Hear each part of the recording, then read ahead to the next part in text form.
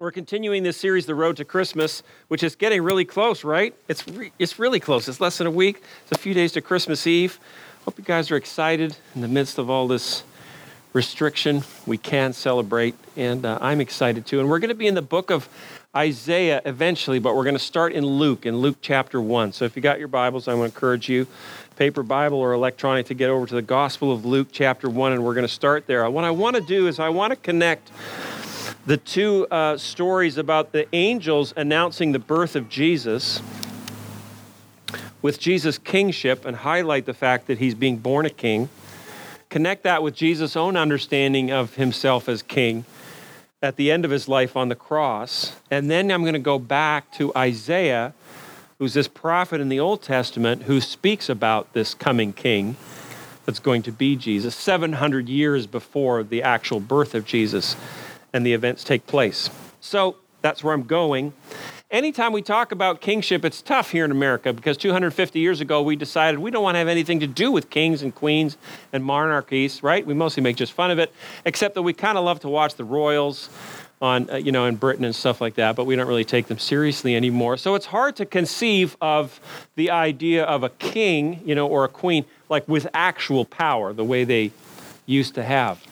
Now they're more of a novelty to us, right? And so we like to watch The Crown, on TV, this series about Queen Elizabeth and other kind of stuff. But it's more of a soap opera. It's not about, someone who's got real, genuine power. And yet in the Old Testament, when it talks about kingship, it's talking about a real king who's absolutely over a kingdom and has real subjects and has real power. And so I want to encourage you to use your imagination a little bit. And imagine that expectation and anticipation, this idea that a king is going to be born. And that this king is going to be powerful and influential. And you'll see how the words that Isaiah uses are of a universal, global, eternal king. So let's take a look at the Gospel of Luke, chapter 1. I'm going to read from verse 26 to start. It says, "In the 6th month of Elizabeth's pregnancy, God sent the angel Gabriel to Nazareth, a village in Galilee, to a virgin named Mary. She was engaged to be married to a man named Joseph, a descendant of King David. Gabriel appeared to her and said, 'Greetings, favored woman, the Lord is with you.' Confused and disturbed, Mary tried to think what the angel could mean. 'Don't be afraid, Mary,' the angel told her, 'for you have found favor with God. You will conceive and give birth to a son, and you will name him Jesus. He will be very great and will be called the Son of the Most High. The Lord God will give him the throne of his ancestor David. He will reign over Israel forever. His kingdom will never end.'" So if you've got a throne, if you're reigning, if you've got a kingdom, you are a king, right? That's the kind of terminology we reserve for kings, and that's what the angel was announcing.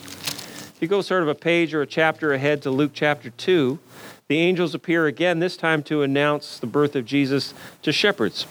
So this is a familiar passage from verse 8 of chapter 2 in Luke. "That night there were shepherds staying in the fields nearby, guarding their flocks of sheep. Suddenly an angel of the Lord appeared among them, and the radiance of the Lord's glory surrounded them. They were terrified, but the angel reassured them. 'Don't be afraid,' he said. 'I bring you good news that will bring great joy to all people. The Savior, yes, the Messiah, the Lord, has been born today in Bethlehem, the city of David. And you will recognize him by this sign. You will find a baby wrapped snugly in strips of cloth, lying in a manger.'" He doesn't use the term king. He talks about a Savior, a Messiah, which the Jews expected would be a kingly figure. And then he says he's going to be born in the city of David. That's the city of the greatest king Israel ever had, King David, the town of Bethlehem. So we see Jesus being described as a king from his birth. Now I want to get you to turn just a few pages back to the end of the Gospel of Matthew. So Matthew's the first Gospel. Just have to go back through Luke and get to Matthew chapter 27. I just want to read to you some verses. These are from Jesus' trial and his crucifixion. And they talk about this idea of Jesus as a king. It's really interesting how it comes out. But we're in verse 11 of Matthew 27. Jesus is standing before Pilate. It says, "Now Jesus was standing before Pilate, the Roman governor. 'Are you the king of the Jews?' the governor asked him. Jesus replied, 'You have said it.'" He doesn't deny it. He's like, yeah, you say I'm king of the Jews. I'm not saying that I'm not. He was saying, really agreeing with him that he was. And that came to be how he was referred to through the rest of his suffering. In verse 29 of the same chapter, if you just go a few verses ahead, he's surrounded by the soldiers, and it says they wove thorn branches into a crown, put it on his head, and they placed a reed stick in his right hand as a scepter. Then they knelt before him in mockery and taunted, "Hail, King of the Jews." You go ahead to verse 37, Jesus is crucified, and then it says a sign was fastened above Jesus' head, announcing the charge against him. It read, "This is Jesus, King of the Jews." Then verse 41, the leading priests, the teachers of religious law, elders also mocked Jesus. He saved others, they scoffed, but he can't save himself. So, he is the King of Israel, is he? Let him come down from the cross right now, and we will believe in him. So at least 3 times, right, Jesus is described as king, but in a mocking way. People who didn't believe he was. But of course, the irony is, for us as readers, we know not only is he a king, he is the King of Kings. But suffering and dying on a cross did not fit with being a king in anybody's mind. And so they mocked the idea. Yet we know it's true, and Isaiah's prophecies from 700 years earlier come to pass. So I want to encourage you to now turn way back in your Bible, a little past halfway to Isaiah chapter 9. I want to read some verses there and then from chapter 11. Isaiah is a prophet. He's speaking words that God's given to him way before they happen. He has some understanding, but not complete understanding about what he's talking about. That's the nature of a prophet, right? They're speaking about the future. They don't know everything about it. They just know that they've received a message from God, and they repeat that message. And these 2 passages that I'm going to read to you, they're very familiar around Christmas. A lot of the songs that we sing are built on these 2. I hope that you've heard them before. If not, you'll be blessed by them. We're in Isaiah chapter 9, and I'm going to read from verse 6. It says, "For a child is born to us, a son is given to us. The government will rest on his shoulders, and he will be called Wonderful Counselor, Mighty God, Everlasting Father, Prince of Peace. His government and its peace will never end. He will rule with fairness and justice from the throne of his ancestor David from all eternity. The passionate commitment of the Lord of heaven's armies will make this happen." I don't know if you like classical music. Maybe around Christmas you listen to it a bit more than other times. But if you've never listened to Handel's Messiah, I forgive you for that. No, it's okay. You don't need to be forgiven. Handel's Messiah is this piece of classical music that's amazing. It's also really, really long. So if you've never made through the 2 hours, you're not alone. But you can go to iTunes and Spotify now and just pick the specific song that you want out of Handel's Messiah. Go to Unto Us a Child is Born. It's 3 minutes long, and it's a song that comes right out of this passage. When you listen to it once, you'll never read this scripture the same way. It's so awesome. So that's my plug for Christmas music, Handel's Messiah. Make it a family tradition. I highly recommend it. All right, let's go over to Isaiah chapter 11. This is where I'd like to park for a little bit. Isaiah has another word of prophecy, very similar, right, about a special king who's going to be born. Verse 1 of chapter 11. He says, "Out of the stump of David's family will grow a shoot, yes, a new branch bearing fruit from the old root. That is, from the kingly line of David, a new king is coming." Here's what he says about him. "And the Spirit of the Lord will rest on him, the Spirit of wisdom and understanding, the Spirit of counsel and might, the Spirit of knowledge and the fear of the Lord. He will delight in obeying the Lord. He will not judge by appearance, nor make a decision based on hearsay. He will give justice to the poor and make fair decisions for the exploited. The earth will shake at the force of his word, and one breath from his mouth will destroy the wicked. He will wear righteousness like a belt and truth like an undergarment. In that day, the wolf and the lamb will live together. The leopard will lie down with the baby goat. The calf and the yearling will be safe with the lion, and a little child will lead them all. The cow will graze near the bear. The cub and the calf will lie down together. The lion will eat hay like a cow. The baby will play safely near the hole of a cobra. Yes, a little child will put its hand in a nest of deadly snakes without harm. Nothing will hurt or destroy in all my holy mountain. For as the waters fill the sea, so the earth will be filled with people who know the Lord. In that day, the heir of David's throne will be a banner of salvation to all the world. The nations will rally to him, and the land where he lives will be a glorious place. Right? This is a king above all other kings, right? He's amazing in how he's described by Isaiah. And I just want to walk quickly through. I've got in their outline there at least 5 things. There's many more that we see about Jesus and the nature of his kingship in this passage. The first is that the Spirit of God rests on him. And that's really different in the Old Testament, because typically in the Old Testament, people were seized by the power of the Holy Spirit, sort of grabbed a hold of and caused to do miraculous things. The story of Samson and his feats of great strength are described like that. This is unique in that the Spirit's resting on this king.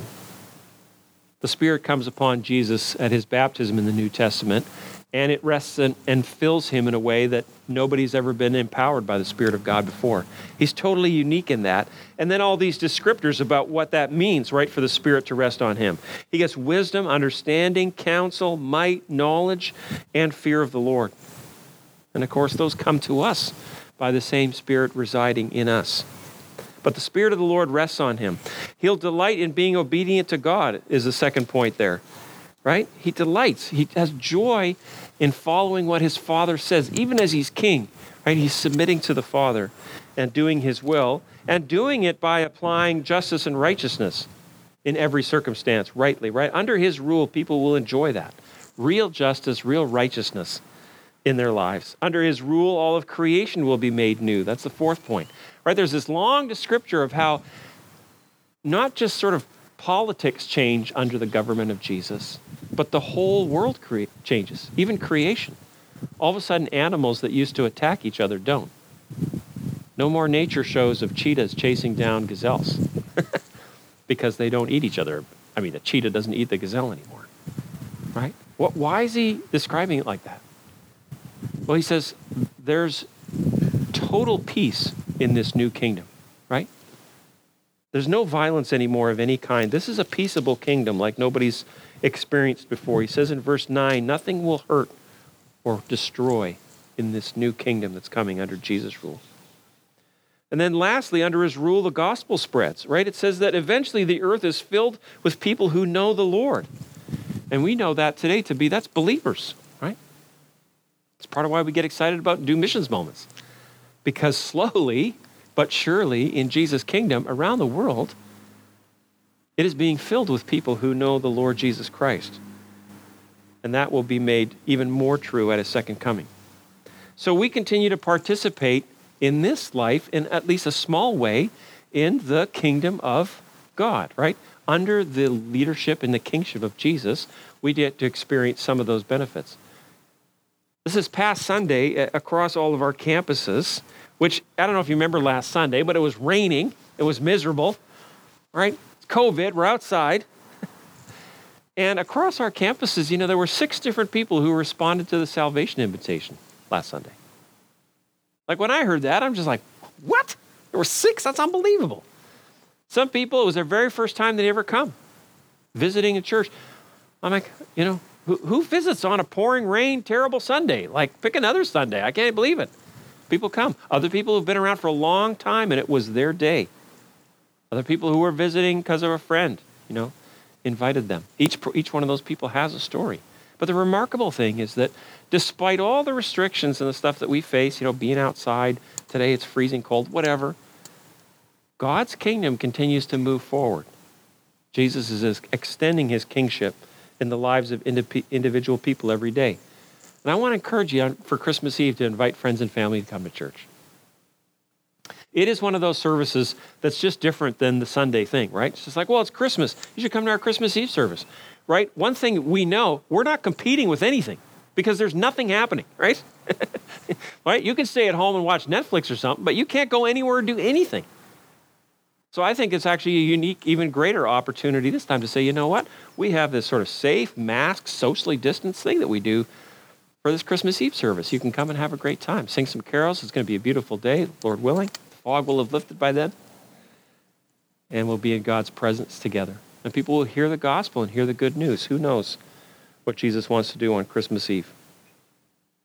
Let me wrap up by just talking about two of the practical implications of living under Jesus' rule today. The first is that we have hope in the promise that the world is going to be made right in the future. Okay, Isaiah is talking about the reign of Jesus Christ, and he's talking about the transformation of everything, the whole world, right, from politics to creation. That hasn't happened yet. The lion does not lay down with the lamb today. That will happen fully at the second coming of Jesus Christ, and everything will be made right. And that's a great hope that we have as Christians, that this world and what we see right now, this is not all that God is doing in the world. It's only a small picture of what he eventually will do. So you think about what's wrong with the world, right?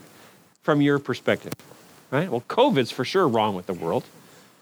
But there's lots of other stuff too, right? You might think, well, politics, man, that's what's wrong with the world. Or economics is what's wrong with the world. Or racism is what's wrong with the world. Or, educational issues, that's what's wrong with the world. All of those things, you name whatever you want that's wrong with the world.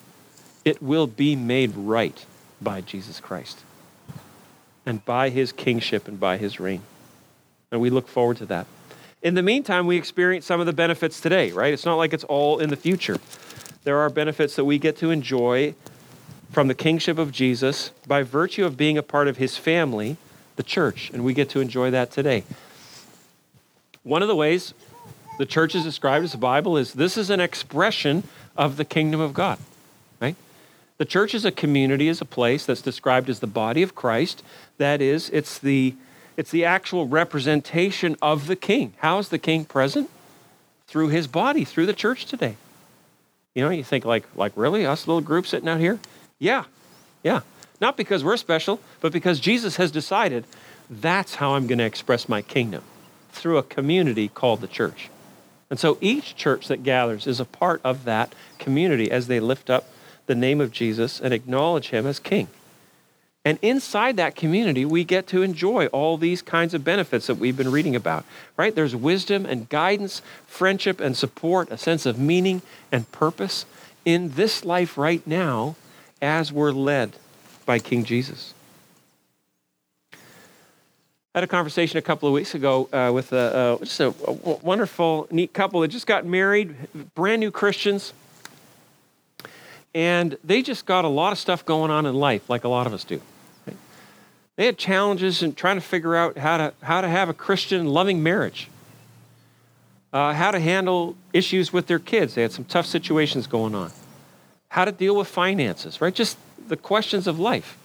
And it was getting to be a pretty long list that I was sitting there listening and thinking, Lord, how on earth is this couple going to see their lives totally changed?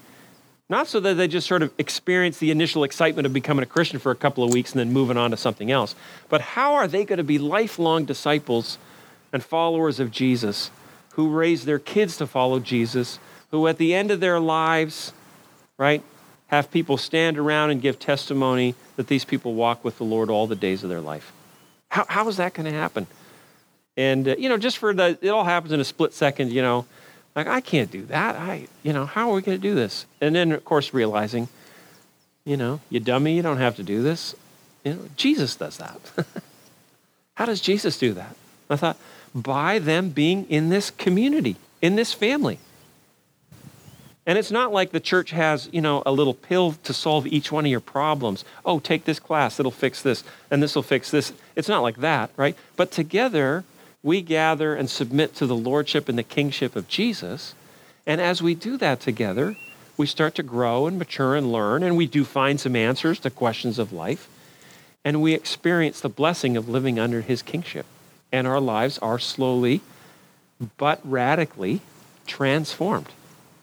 So I want to encourage you to be a part of this family, this community, right? Sunnyside has survived and even thrived during these days. 2021 is going to be unbelievable, right? I was reading just a newspaper article yesterday about people were celebrating the end of 2020 by gathering all their calendars together and burning them. And I thought, that is really good. I think I want to do that too. I want to burn all the calendars ever. Here's 2020. You know. But it's actually been a great year. God's done amazing things. And then you think, what on earth is 2021 going to be like? It's going to be unreal. This thing's opened back up. As you get inside here, this community's growing. It's going to be an amazing year of Jesus' kingship. Let's enjoy it together. Invite the worship team to come on up. Invite you to stand. We're going to wrap up with a song and response. So this TV show that I mentioned before, The Crown, I will confess that I watched it. My wife loves it. I like it too. It's a little bit soap opera-y, but anyways, in this last season, it's all kind of been about Princess Diana, if you know anything about her. And at the end of the series, in one of the last scenes, Prince Philip is talking with her because Diana's struggling with being, a part of the royal family and how do you fit in? She wants to be her own person, that kind of thing. And Philip, who's married to the Queen, and he's still alive, very old man now, but anyways, in this TV show, Philip's giving her some advice. And he says, Diana, there's only one person that really matters in this family, and it's not you. He doesn't say it's the Queen, but everybody knows that's who he's talking about. The Queen's the person that matters in this family. She wears the crown. And then he said that it has this great line. He says, she's the oxygen that all the rest of us are breathing. Sort of like that phrase that we use, right? It's her world, and the rest of us are just living in it. It's a pretentious thing, to say about any person. But I was right away struck about how, but if you say that about King Jesus, that totally works. And it's even truer, much, much truer, in fact. There's one person in this family that really matters, and it's Jesus. He is the oxygen that the rest of us are breathing. This literally is his world, and we're just living in it. But that's good news when it's King Jesus, because he's a just